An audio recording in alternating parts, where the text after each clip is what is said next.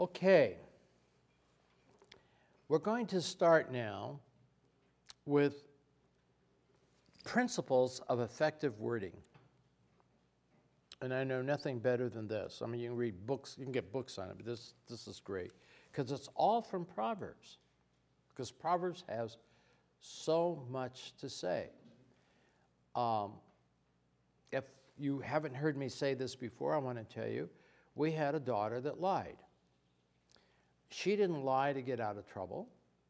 She just lied to lie. See, if someone lies to get out of trouble, that makes sense. Did you do that? No. You know, and there's, you know, red ink all over their hands and red fingerprints all over the wall. And, you know, I think I figured it out.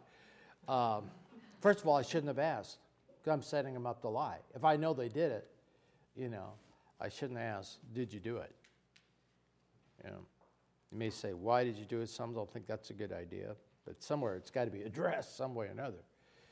But we could not break her. I mean,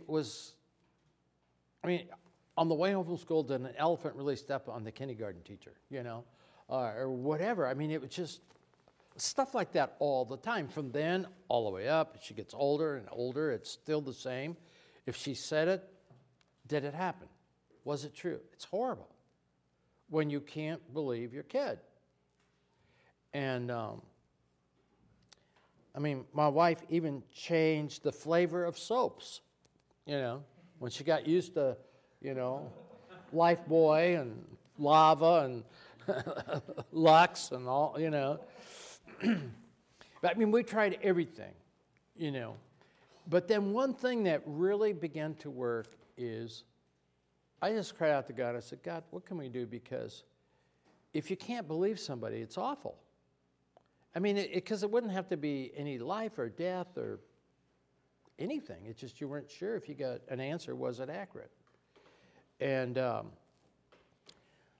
so I had to go through Proverbs, a chapter a day for 5 days.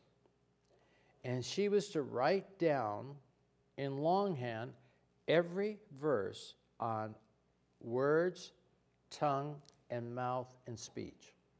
She was to write the verses down.